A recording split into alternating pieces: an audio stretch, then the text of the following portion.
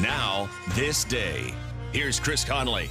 During a 4-year period, there were tremendous changes in automobile safety. On this day, November 30th.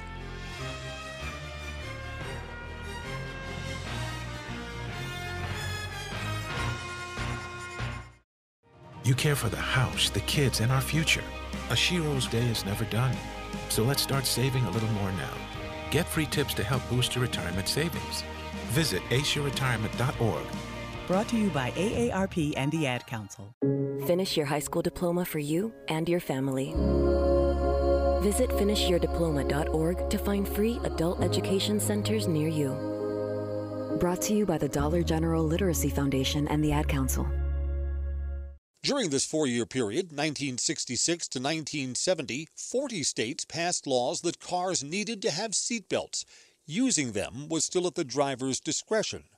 Rural roads began to have speed limits. Until then, the speed would be only posted within city limits.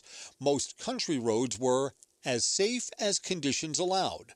For a time, car manufacturers added more steel into their vehicles and recommended bigger tires. Car bumpers were upgraded. A decade earlier, some cars came with wooden bumpers. Metal was optional.